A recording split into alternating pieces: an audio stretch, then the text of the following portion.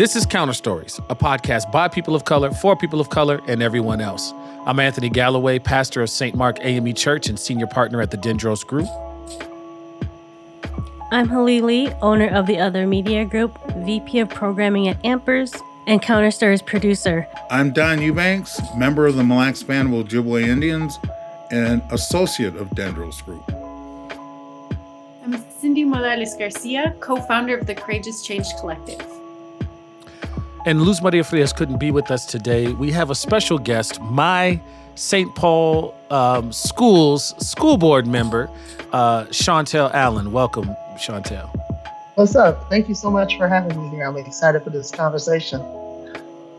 So we're going to check in together with community and with our school board member today. One of the things that our listeners may be aware of is that ever since we started Counter Stories, we have had to also be a community pulse check-in with folks of color as it pertains to events that are happening around us and inclusive of tragic events that are happening around us. When we first got started, we began to dive into issues, within all the different communities and aspects and perspectives, and had to end up covering Mike Brown.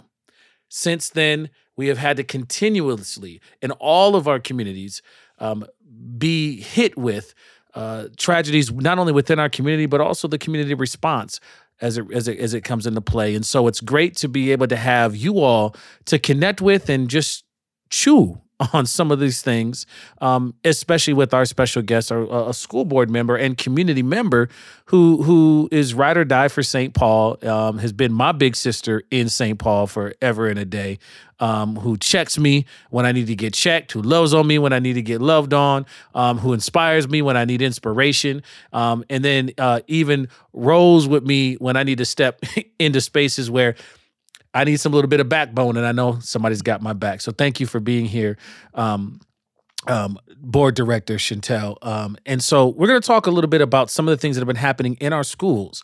Over the last few months, we have had incidents at Jimmy Lee, of course, recently Harding, Wellstone Center, Conway, at Washington, in so many places. And so I just want to check in and just give a chance for you to talk about some of these things that are happening in our community, and for opening up for the group to be able to just have a conversation with the peoples. All right. So I'll hand it over to you. I mean, I guess the first thing we have to ask is, how are the children?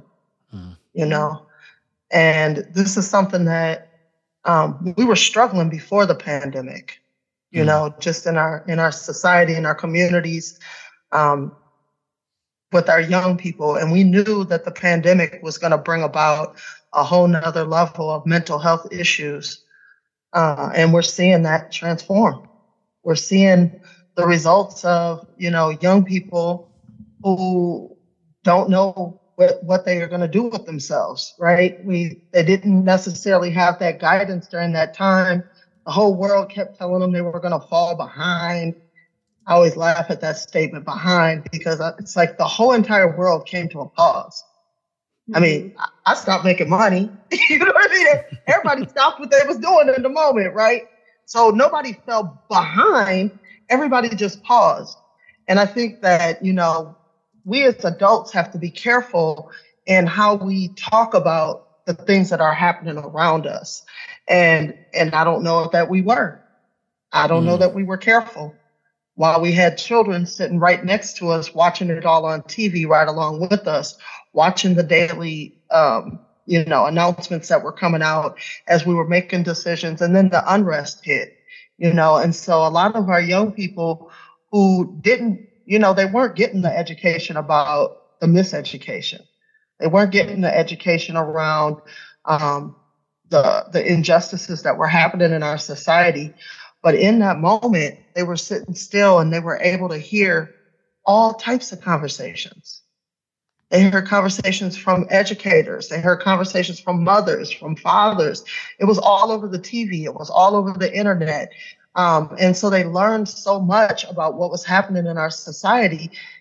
And now we're just seeing the results of it, which is the pushback. Well, Chantel, I'm going to jump in too, because I think, you talked about, they were hearing these conversations, but that time period was unprecedented because we were dealing with a biological organism that none of us had any idea what that was. And so instantly when, with this pandemic, there was fear.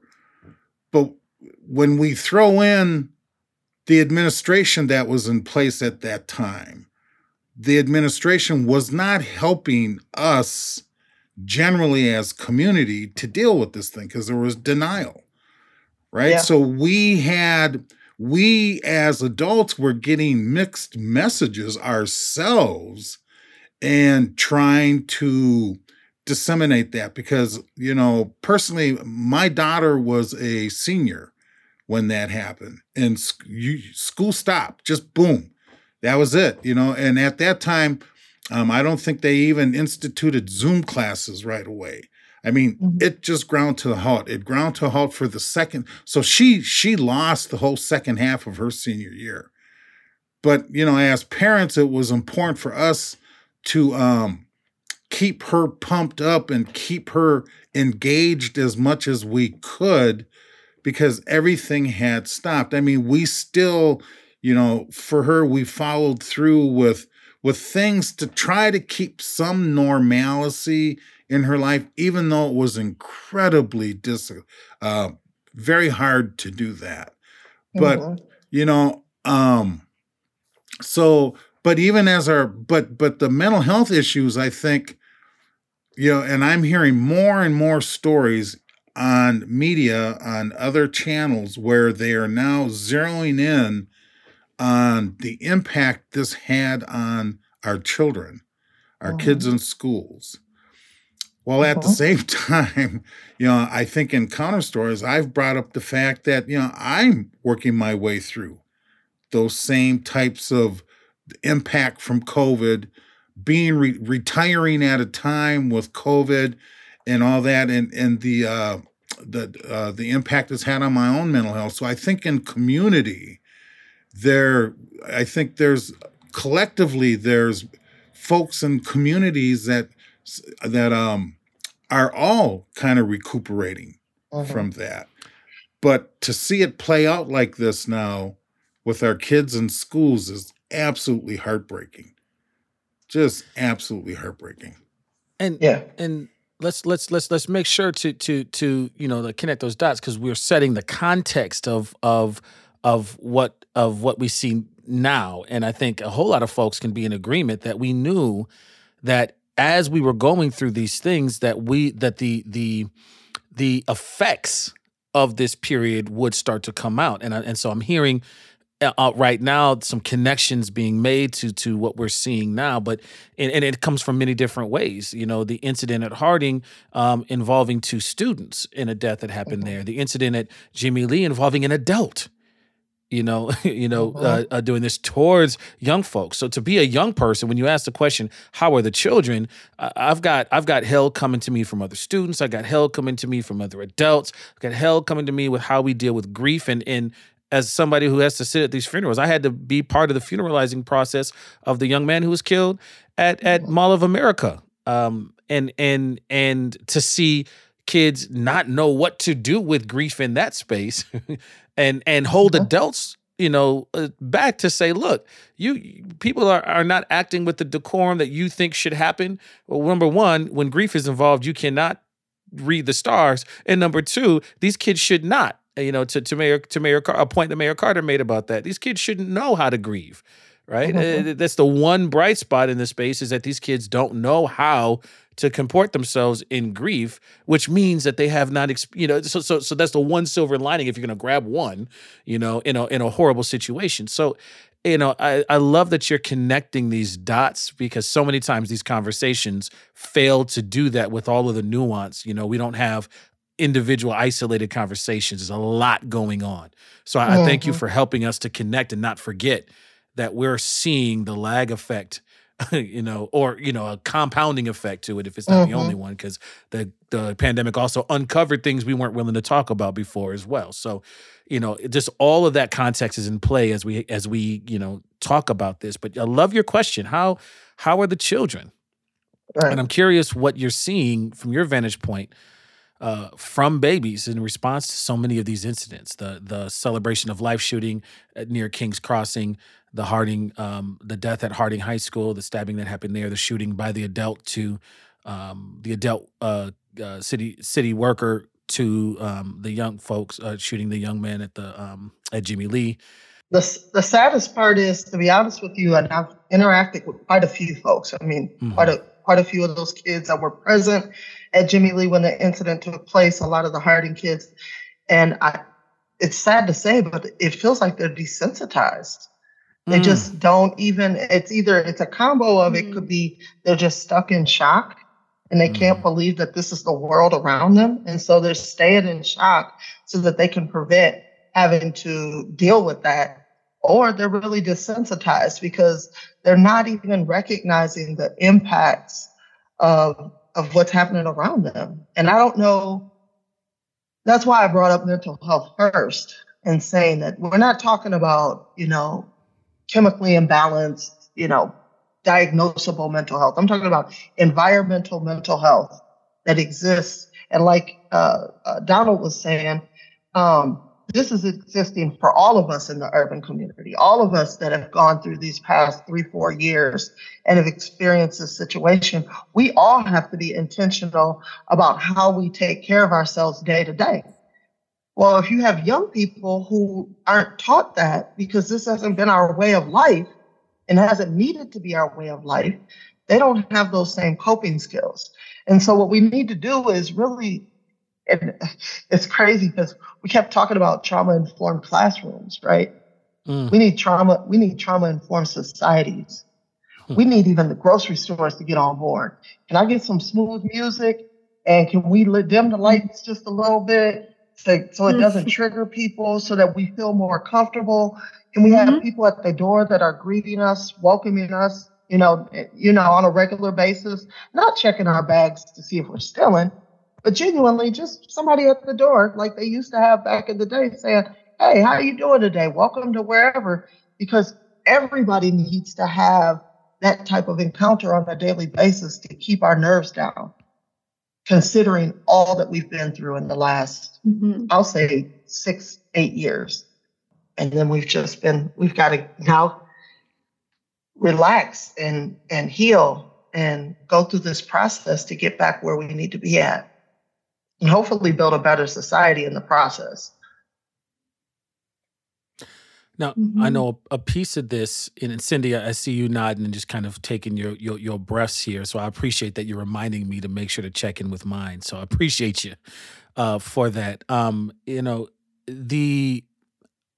of the things to contend with, and I keep going back to this, but being one of the ministers presiding over the funeral of the young man who was shot at Mall of America, we had to contend with St. Paul police entering into a chase with the shooters, who were around the funeral proceedings, and it led to a conversation amongst a bunch of OGs that were there in the space who had been from the block here and the block in other states, who were like, yo, it used to be that there's a sacred space for this. And I can't forget that, hearing what's coming in after the services, the shooting that happened after the celebration of life, and for the young brother who was killed at Harding. And so it is bringing to mind, this tit for tat that's happening. And there's also issues in situations like this that are happening over north, and some of the de-escalation that community has to do between folks who want to fight and get at each other for whatever the beef is, and finding out now that our work,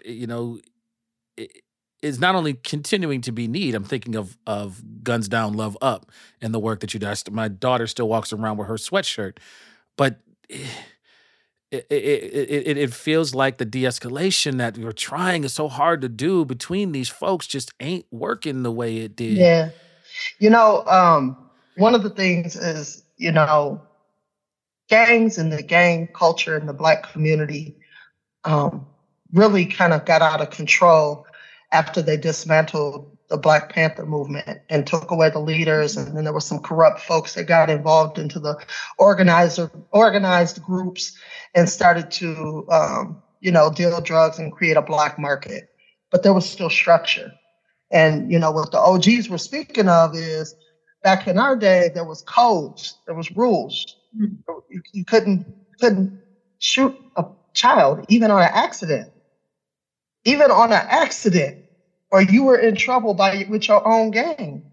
There were certain things that were in place. And one of the things when I do street outreach, I talk to the young boys often about that code, and I talk to them about the history of the structure of what they're into, and making it clear that like protecting the women and children has to be the number one piece of your soldierisms, if you want to call it that, being a soldier in the streets. You got to protect the women and the children. I mean, schools, churches, grocery stores, malls, playgrounds, rec centers, all of that is off the table. Even if you see the op, even if you see the guy who's your enemy, you don't get to move in that situation. You have to lay low and find some other angle on the situation. Another thing is celebrations of life or candlelight vigils. We can't keep re-traumatizing our community. It was already traumatizing enough that we lost an individual, not just the family. The individuals that were around the situation were traumatized in the process. And then you go and add extra trauma on top of that. That's just that those kind of things just cannot exist. And then I would always say, because I'd always be asking for five pieces. The other three, I need y'all to figure out, because this needs to become something that is universal amongst all gangs, all cliques, all crews, all whatever y'all are, and an understanding that this is how we protect our community. One of the things I learned, I met up with some brothers that were from Bed-Stuy, New York, and they were able to prevent bullets from flying for 2 years based on code. It was a code that they organized amongst the folks, the street soldiers and the people that are out there hustling or whatever, and the people in the community. And they had this 5-point code that they had. It was an agreement with the community. They had it on T-shirts, on billboards, on everywhere they went, and they held each other accountable based on those 5 codes. And they were able to prevent bullets from even flying. Not only did no one get shot, bullets didn't fly. And so when I met with them, I just met with them last fall, and I was like, wow, this is exactly what I've been trying to structure in the community. And so since then, I've reached out to a lot of cats that I know, young folks from street outreach or whatever, and I've tried to set up meetings with individual cliques. It's not going to work if we try to say, okay, let's just do a gang summit and call everybody to one spot. That'll never work. But it also don't work to announce a gang summit. Like that's not how those things work. Right, that part. And so, click by click, with trusted individuals that I've built relationships with, to pull the guys in and sit down and have these conversations about the need to protect community. I don't know if it's an overnight process or 2-year process or whatever it is, but one is it can't just be me. It has to be a movement that happens that's coming from their uncles, from their cousins, from their grandparents, and from their educators, the people that they know that, and trusted in schools too. And so it has to be a conversation that starts to move them in that direction so that they can make their own decisions for themselves. Because it's never going to stop. It's always going to trickle down as it has, and it's going to continue to exacerbate, get bigger, because we're growing. And so that's how it is, and so that's kind of where I'm at in dealing with the street situation and the young people that are out there. We've got to come up with some kind of code, and it's got to be a community code that we all agree on. I love everything you're saying, and it makes sense, right? Like, I'm a very logical thinker, and things have to equal up, right? Steps need to make sense in my brain. And so all that makes sense. But it's not traditional, right? For mainstream to be like, oh, instead of just eradicating all these gangs, we're going to talk to them about a code. Have you gotten any sort of pushback about the way that you're approaching this? Like, all I can imagine in my head are like white guys in ties going, no, you're making it worse, or you're contributing, versus what we can see, what we see you doing. Right. I mean, we just have to be honest with the situation. And organized crime has happened in America since America has started. So we're not going to stop organized crime. But can we get to a place where we can control the situation so that it doesn't affect every citizen? So that it doesn't affect, just random people that are not involved in it? I think that as an individual, if you choose to get into that lifestyle and you choose to, live that life, that's you that should look over your shoulder and have to deal with the consequences of being in that lifestyle. But if I just want to be a teacher, but I still want to live in my community, I should have that right. And I shouldn't have to have a license to carry to protect my house, or have to get a guard dog to take my kid to the park every day. I shouldn't have to make these extra steps. There should be an understanding that I'm not involved in whatever it is you're doing. And so keep that over there. You know what I'm saying? Until we can get to a place where America says, we're going to start to provide housing and food and proper education and all of the things that every human needs in order to thrive, so that we don't have a black market.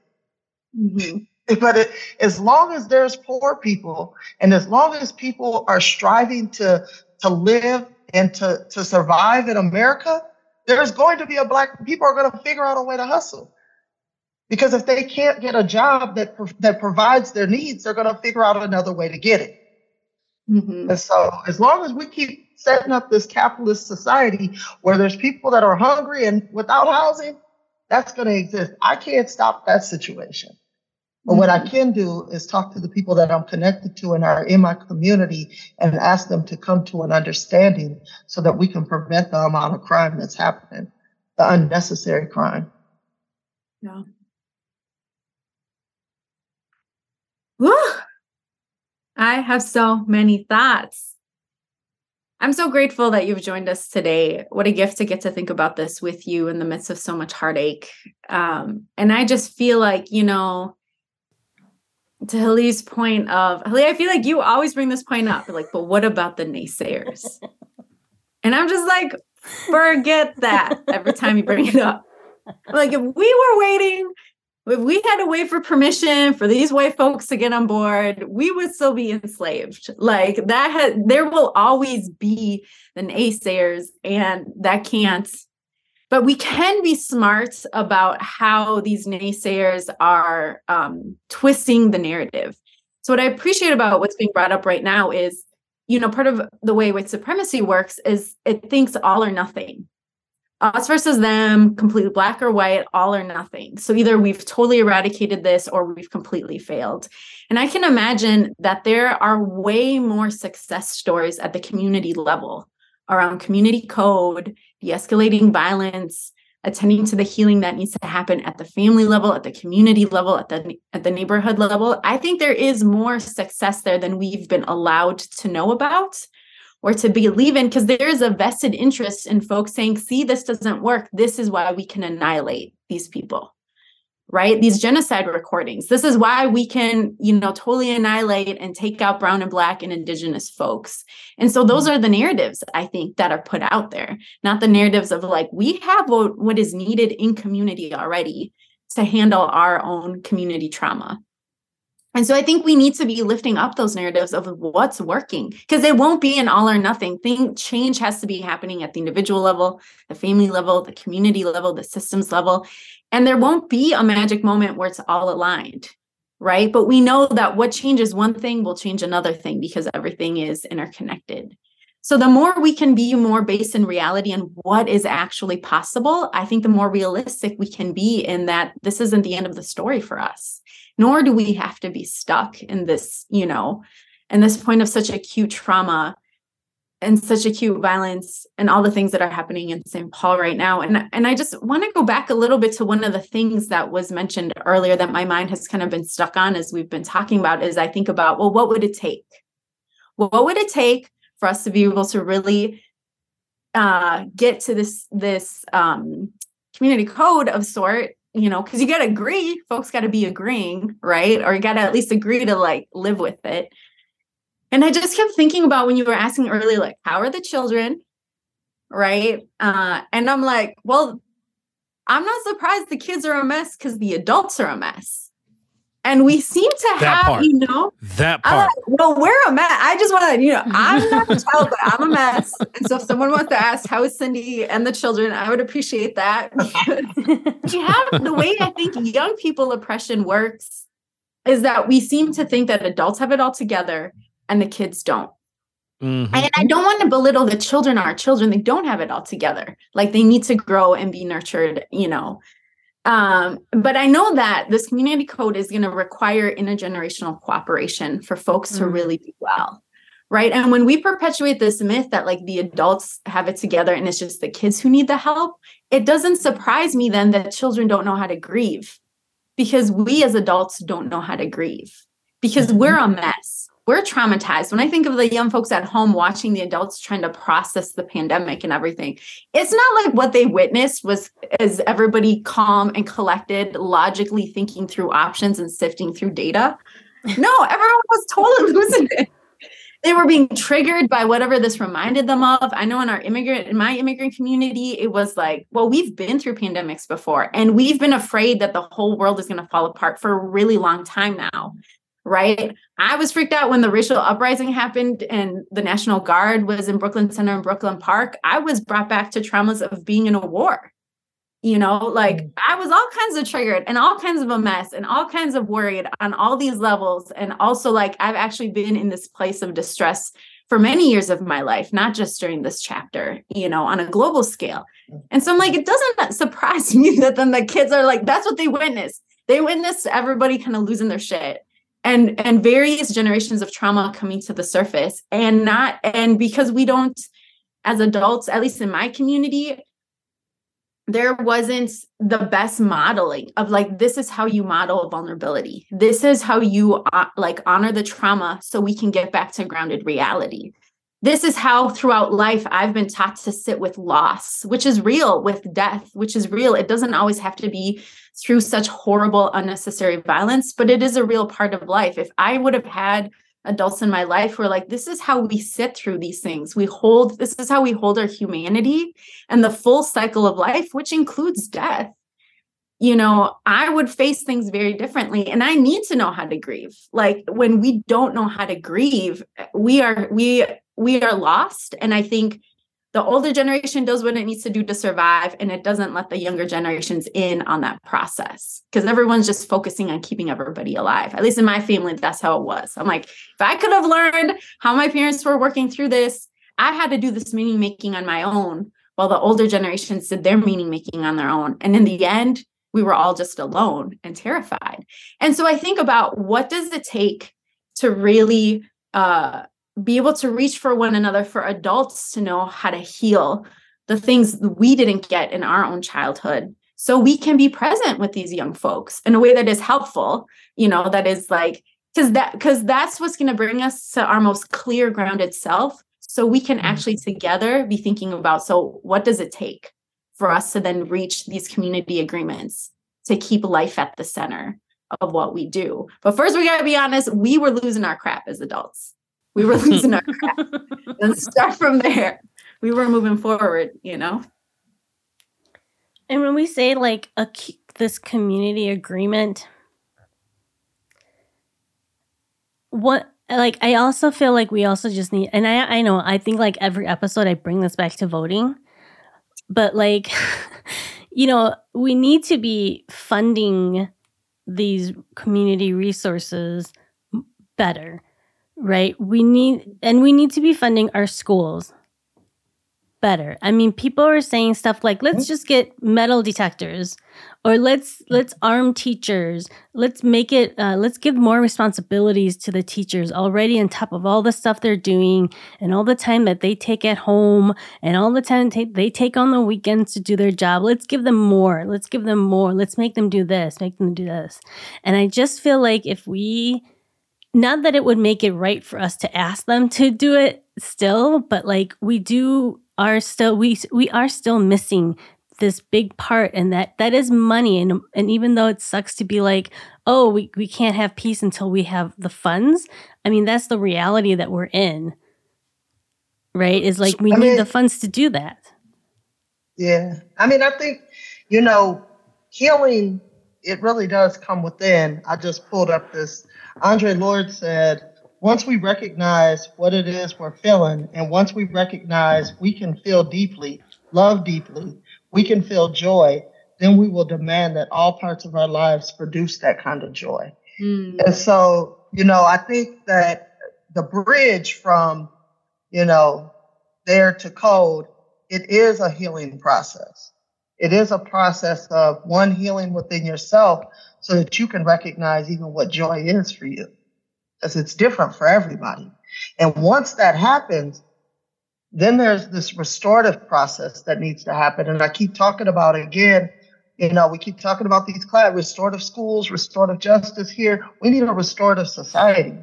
We need to get to a place where we all learn to take accountability for the harm that we push out into the world, because we're humans. We're humans, we push out harm. We learn that, right? We know that. And so we have to get to a place where that's a norm, where we say, wait a minute, how did I just contribute to this situation? We know that accidents happen. And if he pulls out in front of you and you crash into him, it's his fault, or however the law goes. But we both have to say, how could we have prevented this situation? I guess I could have been driving slower. I guess I could have looked left, right, then left. And everybody has to say their piece. And so healing and restorative, and we got to get there. I love that so much, because you got me thinking about the high stakes nature of every interaction. One of the things, and we've been at the same page working this with some of the Dare to Be Real work too. Sister Chantel is trying to create this space where every single interaction isn't the high stakes end all be all. Right. It just ain't. I remember you talking to a group of kids and you just being like, yo, can we pause for a second? It ain't that serious. Yo, can we just step back? And I love the little snatch up moment. And I've seen you in action. The art of the snatch up is real with you.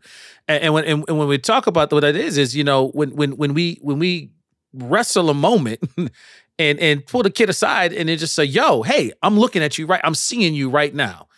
And all of a sudden, I've seen folks in community do this. Chacho over on the west side in the El Rio, like he used to snatch us up all the time, and it wasn't always a physical snatch up. Although he was big enough to like grab us and just like lift us off the ground till our feet stop moving, are running in air, and then we set us back down, and then we're like, oh yeah, wait, I'm in this world right now. We don't have as many of those things, partly because of pandemic, and partly because. To Cindy's point around adults being where they are, I'm just not seeing the snatch up opportunities and moments that I remember deeply, even 7 years ago.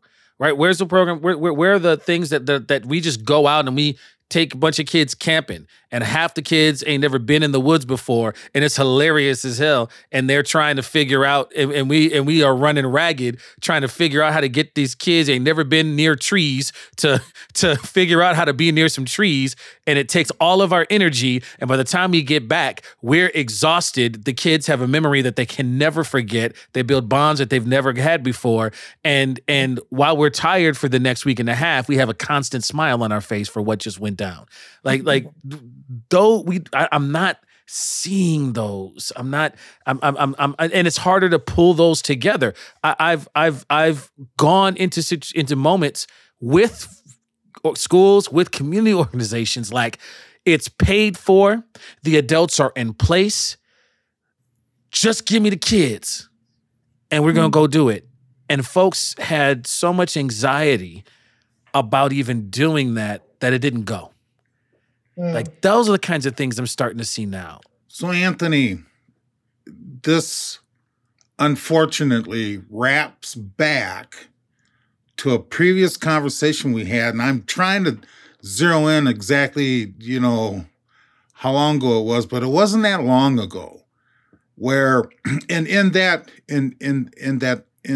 discussion, and I'm feeling the same thing now, and I don't disagree with anything. I think everything that's been said is absolutely true, because I've been thinking about this in the indigenous community and how we were trying to address this issue with gangs on the reservations when I was commissioner the last time at Mille Lacs. And so there's a lot of parallels here, but I think in this one podcast, I shared that, what is different is, for me personally, is when I was growing up, every adult would step in to help me navigate life. It didn't matter if they were white, black, Native. Every adult stepped in with us kids.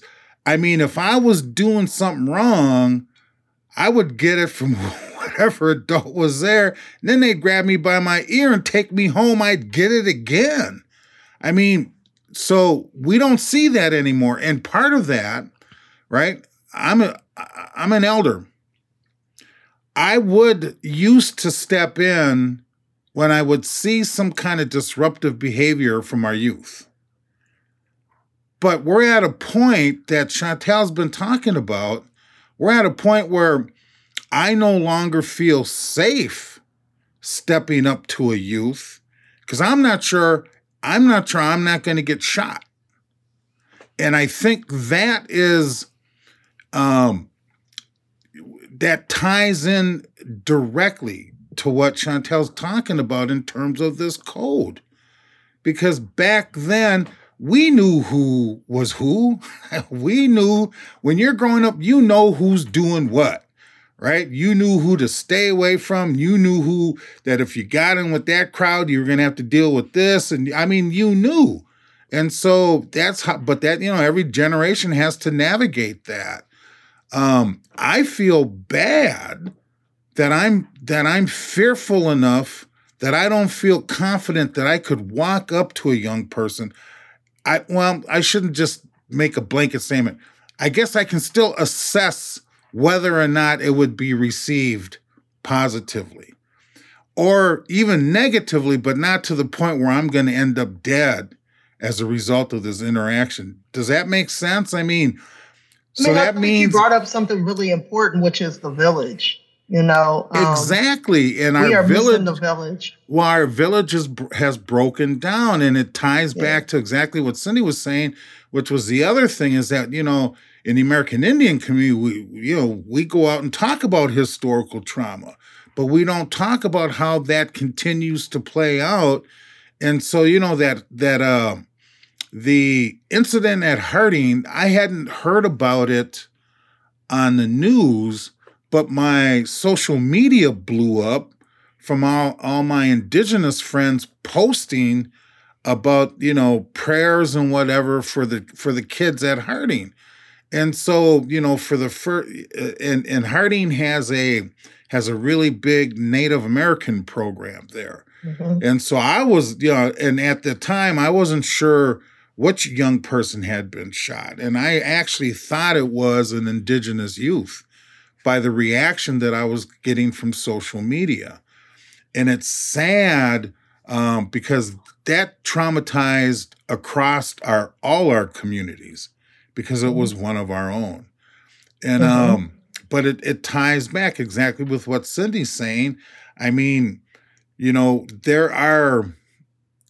when I was thinking about this code, I couldn't help but relate how our healers, our spiritual leaders from our communities would go into the prisons to meet with our indigenous inmates, right? Folks from our community, And they would talk about our spiritual, they would lay out our traditions, they would lay out the things that kept us together as a people.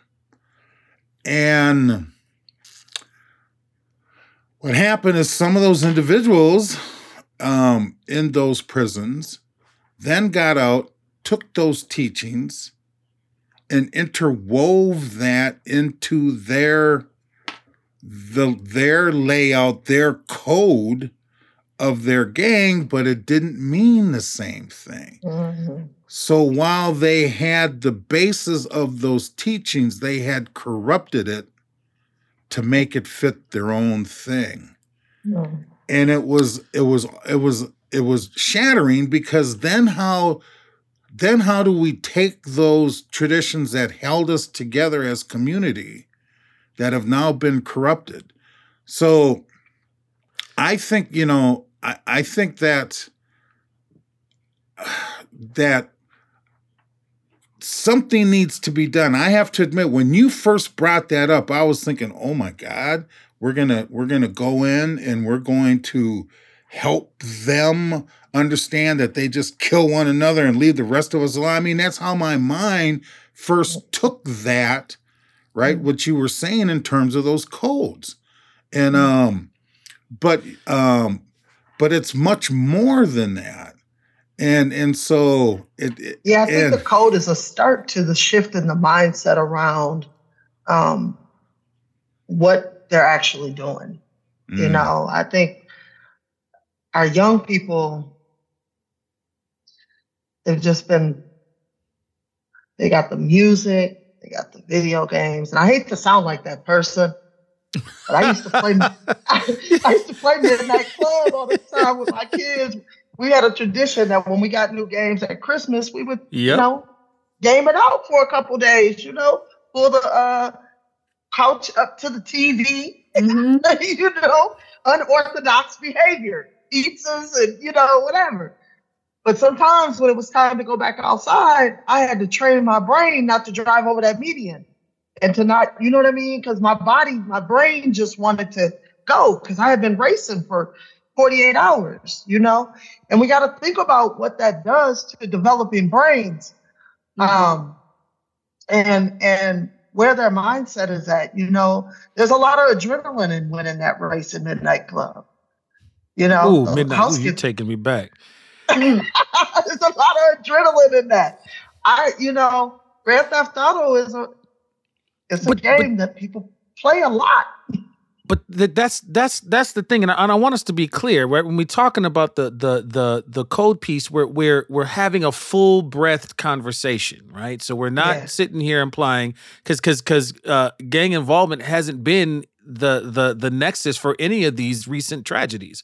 That has, we're just taking I want to be clear that we're taking the learnings from those exchanges, because I think that code piece connects directly. I've been, since these have been gone down, shout out to my principal over at Central High School, but she had me, and she said, I need you posting up.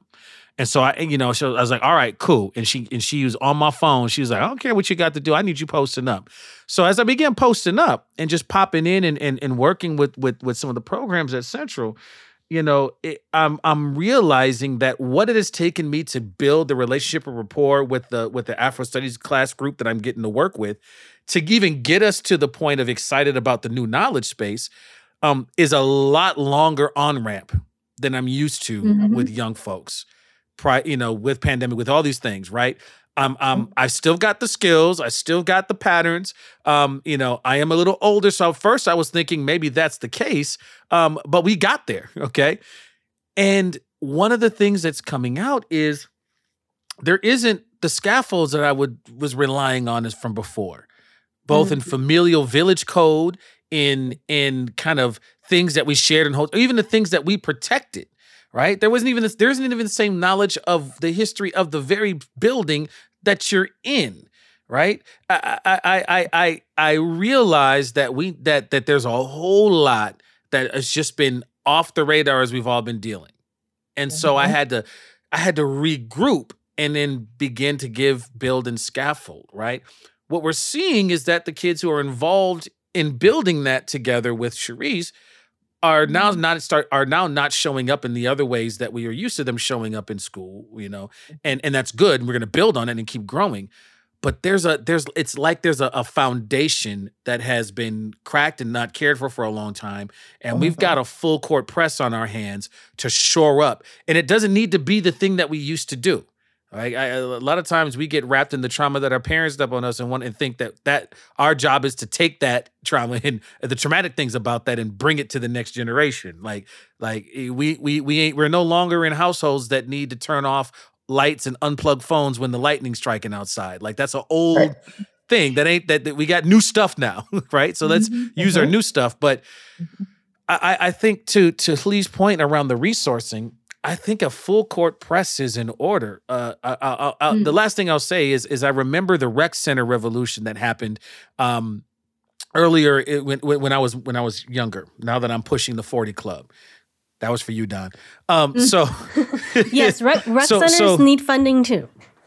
Right, and there was this idea that if we take up and use up these kids' time.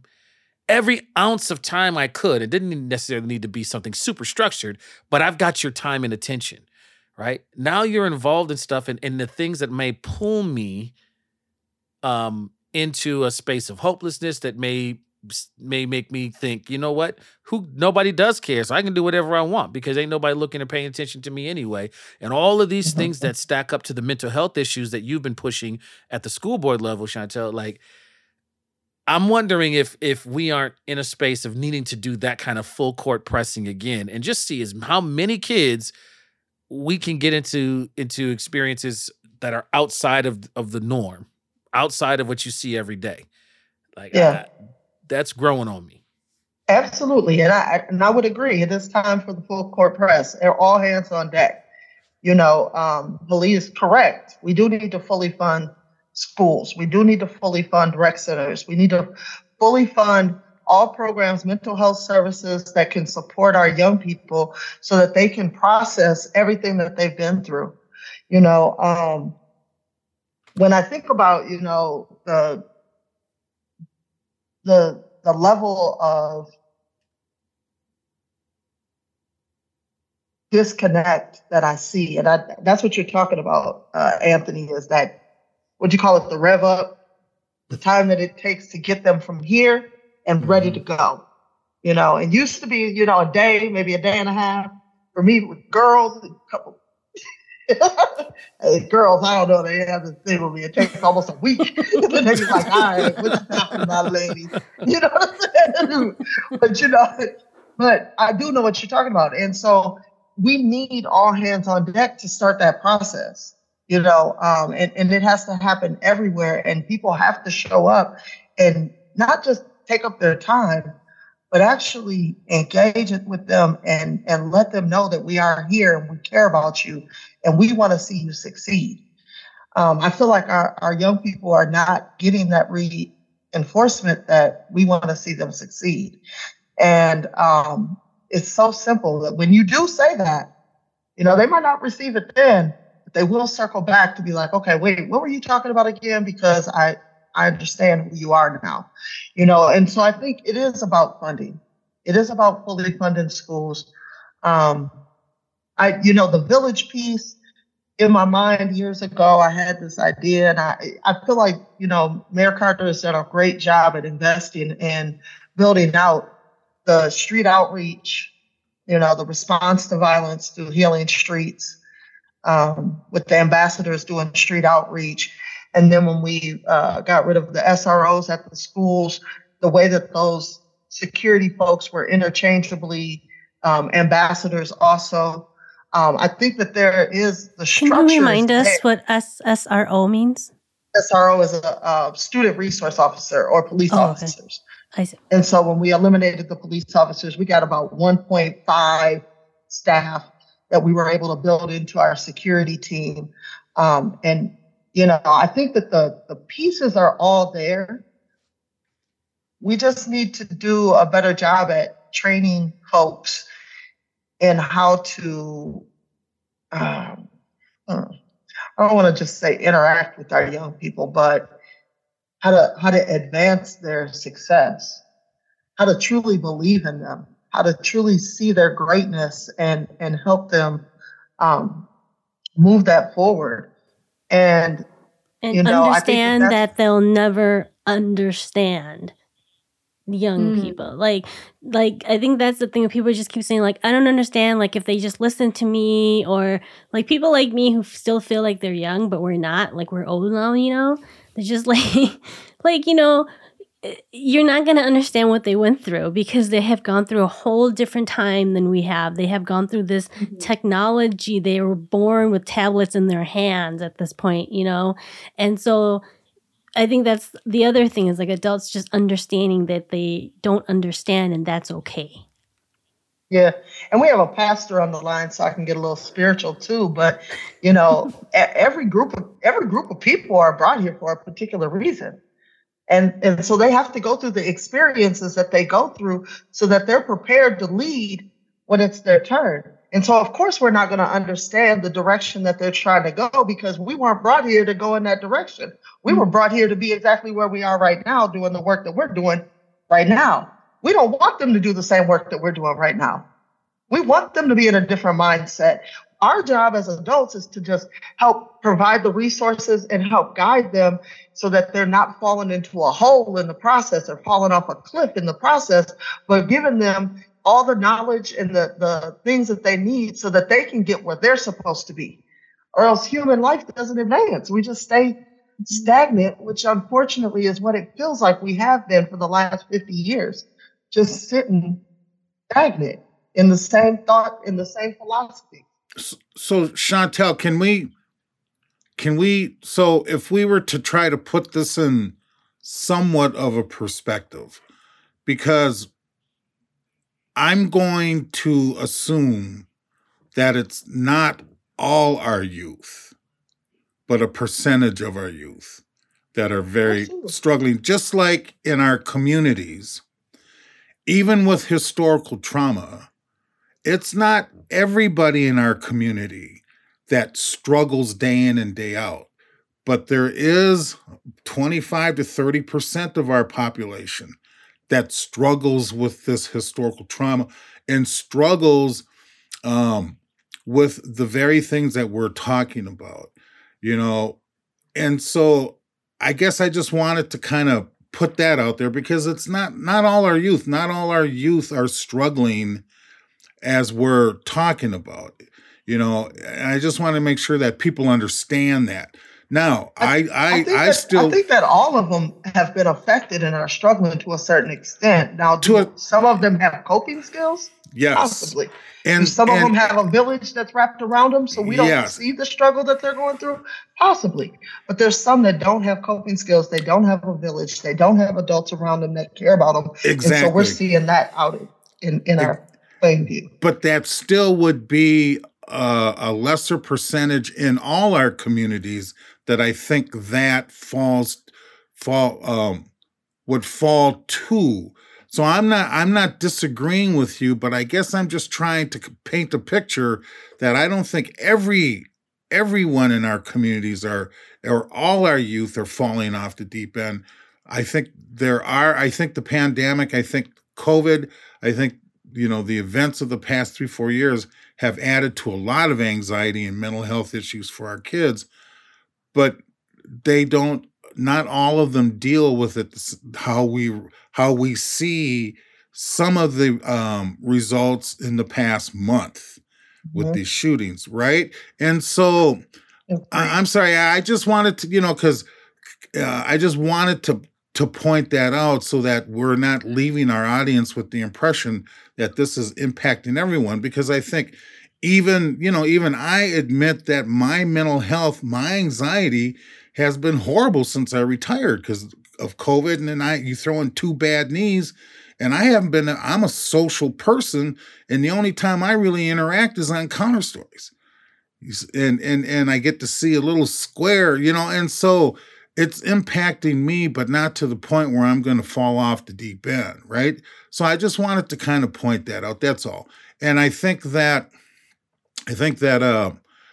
it's important because it something, when I think about mental health services, when I think about the lack of funding for our schools, when I think about especially how bifurcated our mental health system is, we can't, once we close down our mental health warehouses where folks were housed, the infrastructure, the thought was we would close those warehouses, the community infrastructure would step up to provide those support services for that population, and that never happened. Now they're homeless on the street. And so we don't have the necessary resources needed to deal with mental health issues like we're talking about. So, and through our lack of funding, I can point my finger all over the place, right? I mean, and I'm not trying to change this discussion into that either, but I'm just saying we have so many gaps in services that are needed that could help in this type of situation. But and I'm sure we'll get some hate mail, but instead of dealing with that, we're legalizing. Well, no, I won't even go there. So, Don, you're putting something I think that's very, very wise onto the table that has made me step back a little bit, in that the unthinkable has happened now, 3, 4, 5 times in our community in a short amount of time. It is not a trend yet, but I think there's fear that that'll be the case. I mean, we got to understand that these are these are unrelated things where the unthinkable has happened in a short amount of time, and we're reeling from it. And it is a marker and a signal that there's something that we need to pay attention to and do, because it's illuminating us to other trends that we see that are possible and on the horizon. But I think the wise thing about that is to make sure we don't erroneously connect this to something that it's not, and open the floodgates for another set of misrepresentations and things all the way around. I think, when we look at all of these that are happening, I think they are signals to us that there's something that we need to pay attention to now. Full court press, fully agree with, right? And so I think it's wise to step back and not look at it as the trend line. One of the questions and wonderings that I have is, for us, are we willing to be real enough with our own practice? And I think about this with my kids as well. I am further and further of the belief that we just ain't offering anything compelling to our young folks. And I mean this on several different levels. It used to be that the stuff that I would do as a youth leader, as a youth worker, was so dope that kids were scrambling to get in. And I think there's a little bit of resting on the heyday of that, and not building new skills and new stuff. It doesn't mean I don't have stuff to offer, but I stepped into this class thinking I'm about to drop some knowledge and y'all are going to be like, ooh. And instead they were like, yeah, cool. What are we going to order later today? They were ordering it while you were talking. While I'm talking. And I was like, well, you might as well go ahead and order me a sandwich because this one ain't going to work. And then I sat down and actually had the sandwich with the kids and started kicking it. And then as these questions were coming up, I was like, oh, you know what? This reminds me of this over here. And they're like, what? And all of a sudden, I'm like, oh yeah, that's right. I have stuff to offer, but I got to figure out the new language, the new energy, the new pattern, the new rhythm. It doesn't mean that my old stuff is there, but I got to figure out what the new rhythm is. And so that's the thing that's starting to come to mind hearing you talk, Don, is if I think about not the trend, not this as a trend and reacting in that way, but pausing and going, okay, how do I get in touch with the new rhythm that's happening now? And I think one example of that is when all these car thefts were happening. We wanted to say that it was all this criminal line, and we realized that kids weren't even keeping the cars. They were joyriding, filming the TikTok, and then leaving the car someplace, right? And it threw law enforcement for a loop, because the things that would compel me, if this was actually a criminal enterprise, aren't working to joyriding youth. And so they had to step back and figure out a different thing to do. Yeah. I'm curious about what the new rhythms that we can get into can be, what they're looking like. And I think, this is another good invitation to think about that internalized narrative that we have, where we adults know everything and it's up to us to impart it on the young people. Again, young people oppression. And like we were saying, every generation has something, but there are certain struggles that my generation is focused on. And because of that, I can only go so far, right? Like my parents had kept me alive, kept me going. I wasn't afraid for my life the way they were. And so now that I had more stability than they did, part of me was open up to learn new things, take in new things that they couldn't learn. Right? I wasn't working out on the plantation fields with them. I wasn't, so I had all these experiences that I got to bring back and tell them, now that I got the stability that your generation offered me to whatever degree, I can think about things that your generation couldn't think about. Also, the world has changed, right? And my parents used to tell me, we need to learn certain things from you. And I was so humbled. I don't think a lot of people say that. I don't think a lot of people say that to their kids. I was so humbled. And I think about that with young folks, right? It's if our task is to just figure out the new rhythms so we can impart what's missing for them, I think we've set ourselves up for failure. Because I think there's a certain thing that they have to tell us, right? Who is it that says people support what they help create? Right. So what is it not to work for young people, but with young people? Is there a certain co-creation element to the programs we bring where it's just hey, I'm not going to fully know. I got a lot of solid stuff, but there's a piece that only your wisdom and experience can bring into this. And that's the secret ingredient. And for us to show up as adults knowing that we are incomplete and that our programs can only be solid and impactful in partnership with these young folks. That's the only way to be complete on getting all the dynamics of that rhythm, right? We can only fill in so many sections. Maybe we're just the rhythm section and the harmony section. I don't know, but I think that is something that we have to keep thinking about, how we are incomplete with one another. So when we keep spinning off, trying to figure it out on our own as adults or as young people, we're going to keep missing the mark until we learn how to, work intergenerationally. And part of it is being honest as adults. That's we don't have it all together.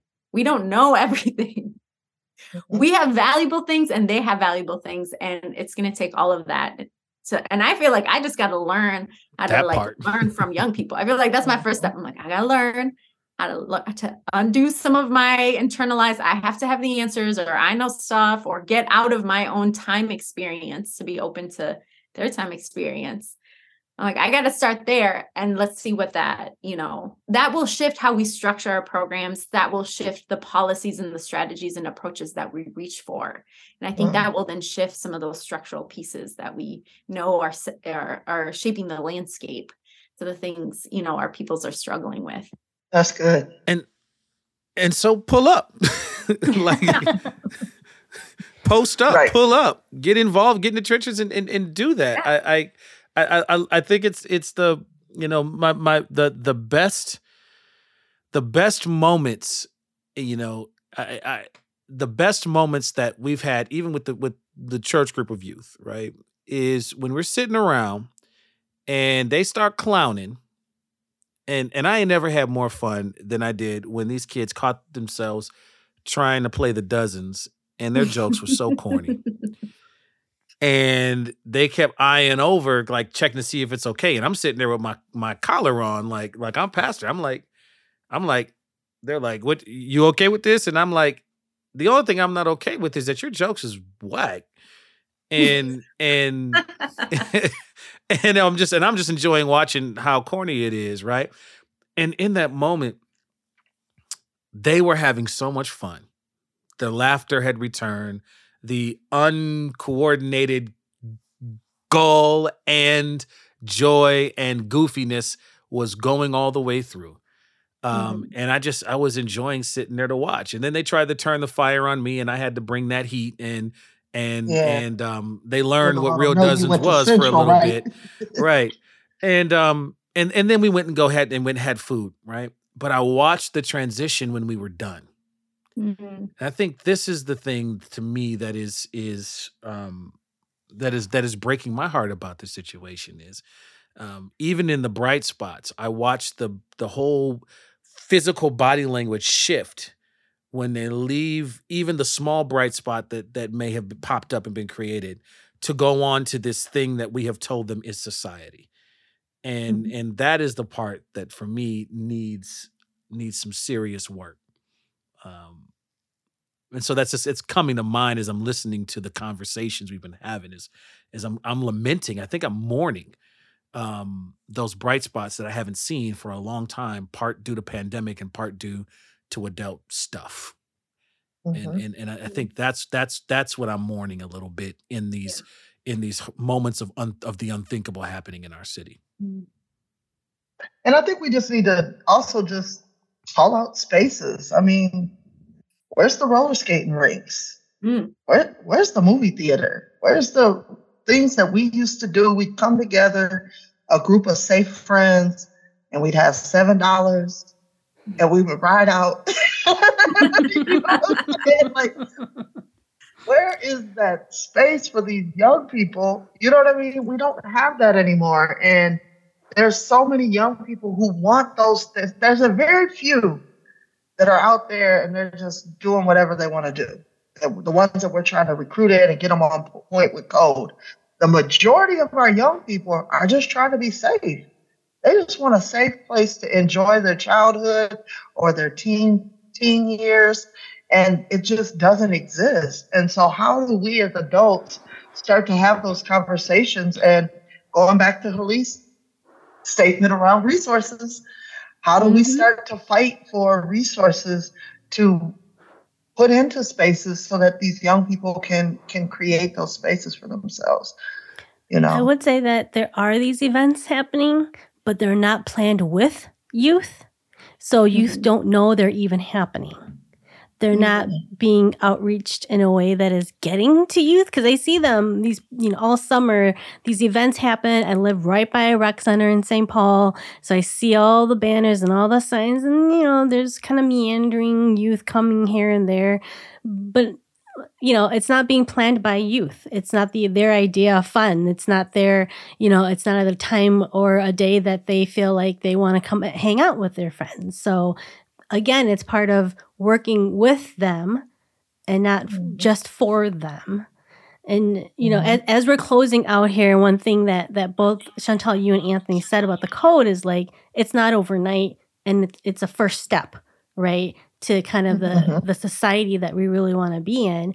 And as we kept talking about the code with young people, like that code should not just be for young people either. This is like a community code that adults should also be abiding by. So like I keep thinking like we're talking about young people and we're talking about a code, but we should make it very clear that it should also be a code for all the adults in our community as well.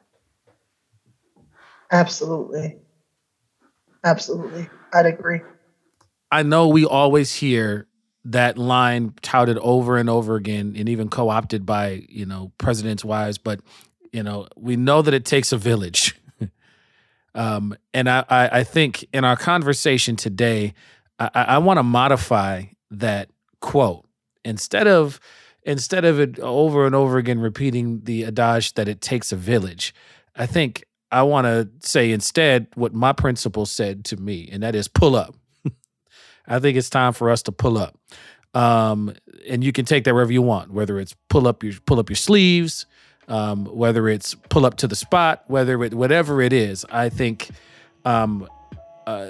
we have a national call, and the citywide call, whatever you want to call it, to start engaging and interacting and practicing the things that we haven't been doing, not just for so long, but we were resting on some laurels. I think if we pull up on one another and start interacting and practicing what it means to be human and loving to each other, even in the small ways, maybe our kids would have something to look at that's worth protecting and engaging in. I'll leave it at that. I'm Anthony Galloway, pastor of St. Mark AME Church and senior partner at the Dendros Group. I'm Halili, owner of the Other Media Group, VP of Programming at Ampers, and Counter Stories producer. And I'm Don Eubanks, member of the Mille Lacs Band of Ojibwe Indians and associate of Dendros Group. And I'm Cindy Morales Garcia, co-founder of the Courageous Change Collective. And Sister Chantel? I'm Chantel Allen, the St. Paul School Board member and the Director of Criminal Justice Policy and Activism for Wayfinder Foundation. Thank you for listening. This has been Counter Stories, a co-production of the Counter Stories crew and Ampers, diverse radio for Minnesota's communities, with support from the Minnesota Arts and Cultural Heritage Fund. For our full conversation, please visit counterstories.com.